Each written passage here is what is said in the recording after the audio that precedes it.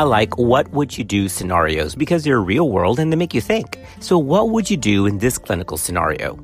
You're the on-call provider in labor and delivery and a patient comes up to the unit grossly ruptured at 30 weeks gestation. She has maternal temperature, uterine tenderness, and the amniotic fluid is foul-smelling and slightly purulent. So you make the diagnosis of clinical chorioamnionitis. The baby's in a head-down position, there's no maternal evidence of sepsis, and the baby's heart tracing is non-tachycardic. Because the baby is head down, you make the decision to proceed with an induction of labor, which is the correct thing to do.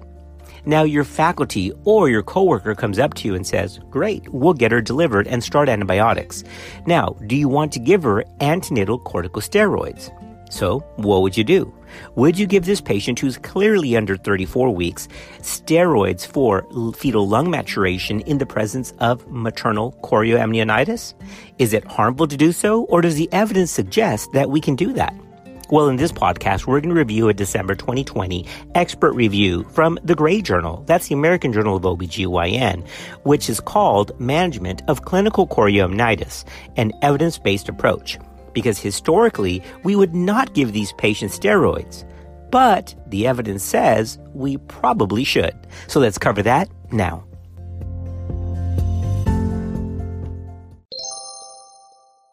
What to call maternal temperature elevation intrapartum has gone through a variety of iterations and evolutions. I learned to call it chorioamnionitis, but the truth is that's a histological term made at pathological review of the placenta. So most favor the term clinical chorio. Of course, then there was IAI, which is intraamniotic infection, and then some suggested the triple I, which is intrauterine inflammation or infection. But in this podcast, and as most experts agree, probably the most accurate is just to call it clinical chorioamnionitis. Clinical chorio has been traditionally diagnosed by the presence of maternal fever, which is a temperature greater than or equal to 38 degrees Celsius, plus 2 or more of the 5 following clinical signs: maternal tachycardia with a heart rate greater than 100, fetal tachycardia with a fetal heart rate greater than 160, uterine tenderness, purulent or foul-smelling amniotic fluid or vaginal discharge, and maternal leukocytosis, which has been called a maternal white blood cell count greater than 15,000. The problem, though, in the reality, is that the diagnostic accuracy of these criteria to identify patients with proven intraamniotic infection is only about 50%. Despite these challenges with diagnostic accuracy, remember, you want to make this diagnosis pretty quick because clinical chorio is not benign. Clinical chorio is the most common infection-related complication in L&D units worldwide.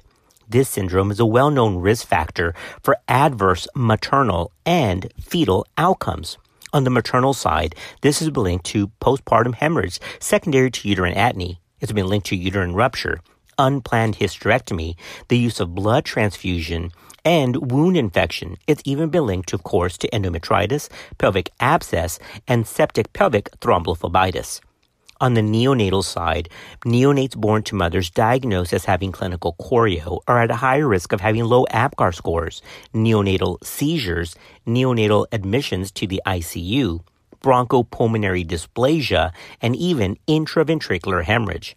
Unfortunately, they're also at risk of periventricular leukomalacia and use of mechanical ventilation.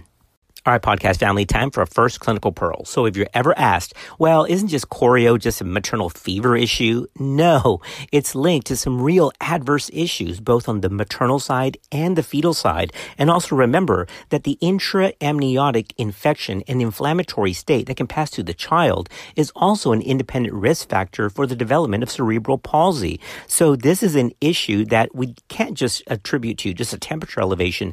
This has real complications. So we have to be conservative and be quick to diagnose this and give the mainstay treatment, which of course is antibiotics.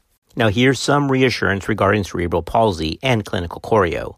Evidence regarding the association between clinical chorio and the risk of CP and long-term adverse neurodevelopmental outcomes is somewhat conflicting, with some studies reporting that positive association, whereas others, thankfully, did not. All right, fine. That's all the forefront. That's all the foundation stuff, because we want to get to answer this question. Should we give patients with clinical chorio steroids or not? Now, the use of antenatal corticosteroids among women with clinical choreo had traditionally remained controversial, given the immunosuppressive effects of the medication, which theoretically could exacerbate systemic infection or activate latent infections in the mother, or increase the risk of neonatal infection.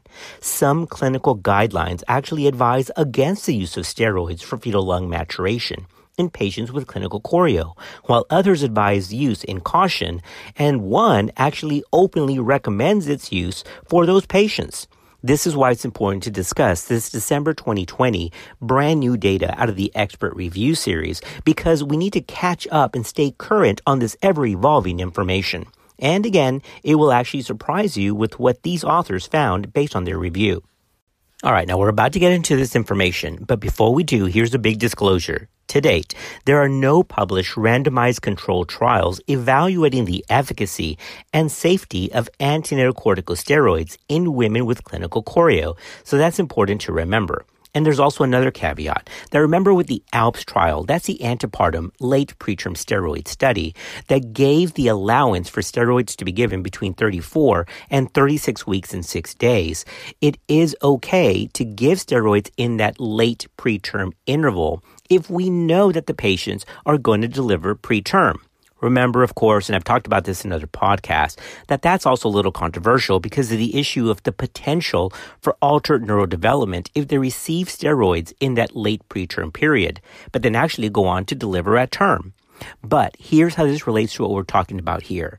ACOG does make the distinction that if you're going to give steroids in the late preterm interval between 34 and 36 weeks and 6 days, it should be excluded from patients who have clinical choreo in that group. So let's be very clear.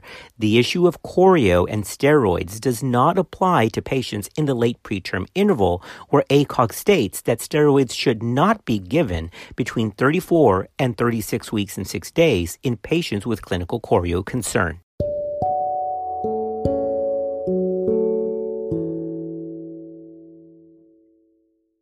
All right, here's what these authors found based on their expert review. Compared to infants born to mothers with histological choreo who did not receive steroids, infants born to mothers with histological choreo who received any antenatal corticosteroid, that's at least one dose, had a significantly lower risk of neonatal morbidity and mortality.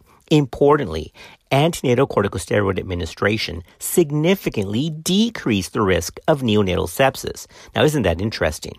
Among infants born to mothers with clinical choreo, antenatal corticosteroid administration was associated with a significant reduction in the risk of any intraventricular hemorrhage, as well as a reduction in risk in periventricular leukomalacia. Again, so that's reassuring and really good news. There was also no significant difference between the steroid and non-steroid groups in other adverse neonatal outcomes or in neurodevelopmental outcome endpoints. Again, very reassuring. Now, I know what you're thinking. If you listen to my podcast, you're thinking, wait, didn't we cover this already? Well, we actually covered something very similar to this in a previous podcast. But again, look how fast the information piles up because that used a different source. And now we're at December 2020, again, from the Gray Journal, restating what we talked about months before in another podcast, that in a certain subgroup of patients, we're going to get into that in a minute, steroids for fetal lung maturity in patients with clinical choreo seem to be beneficial. Now, let's redirect here for just a minute. Now, we've been talking about patients with established clinical choreo, but one of the concerns, one of the rebuttals about giving steroids to women with preterm, pre-labor rupture of membranes is that giving them an immunosuppressant drug will somehow unmask choreo or push them over to develop infection. But that's not what the data shows. In a Cochrane review, antenatal corticosteroid administration to women with preterm, pre-labor rupture of membranes significantly decreased the risk of neonatal death, respiratory distress syndrome, IVH, with no evidence of an effect on the risk of clinical chorioamnionitis, endometritis, or even postpartum sepsis. Get ready, because here's the next clinical pearl, because here's going to be your biggest obstacle or rebuttal from people. When you bring up the issue of steroids in a patient who has clinical choreo, because you're doing an induction of labor, they usually say, but wait a minute, we're not going to get 48 hours of benefit, so there's no point in give it because they're not going to have enough time for the medication to work. Well, that also is not true. This is probably the best clinical pearl of this December 2020 expert review because it actually shows a decrease in fetal or newborn morbidity even before 12 hours from steroid administration. So let's go over this time to beneficial effect next.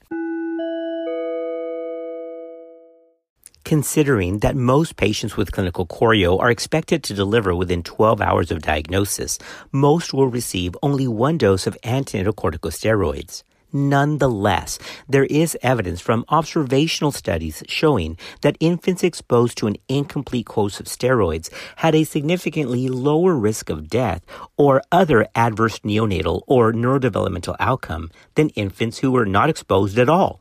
In addition, a subgroup analysis of the Cochrane Review showed that antenatal corticosteroid administration reduces the risk of neonatal death in infants who are born less than 24 hours after the first dose had been administered.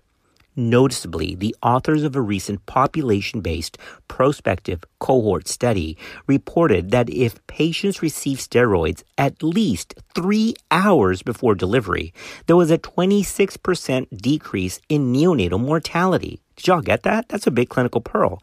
Even if it was done less than 3 hours, there seemed to be some decrease in morbidity. If they received steroids 3 to 5 hours before delivery, then that went from a 26% decrease in neonatal morbidity to a 37% decrease in neonatal morbidity. And if patients received steroids from 6 to 12 hours before delivery, then there was a 51% decrease in neonatal mortality. So again, ideally, for sure, let's get 12 or 24 or 48 hours. But in this setting with clinical chorio, even if they received at least 3 hours steroid exposure, then in that group, they had a 26% decrease in neonatal mortality. And that's pretty significant.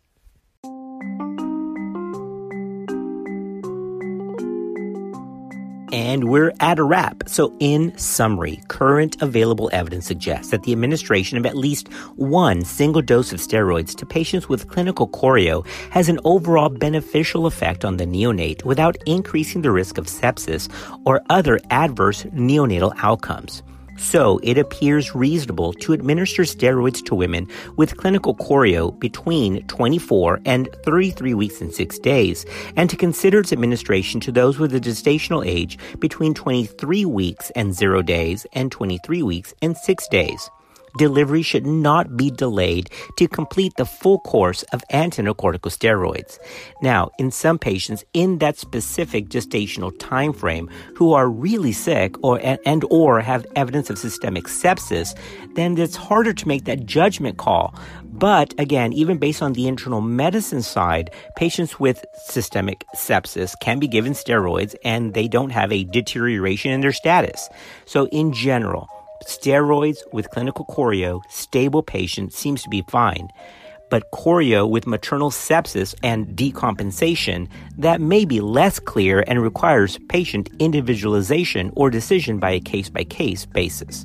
Well, thanks for being part of our podcast family, and we'll see you next time on Clinical Pearls.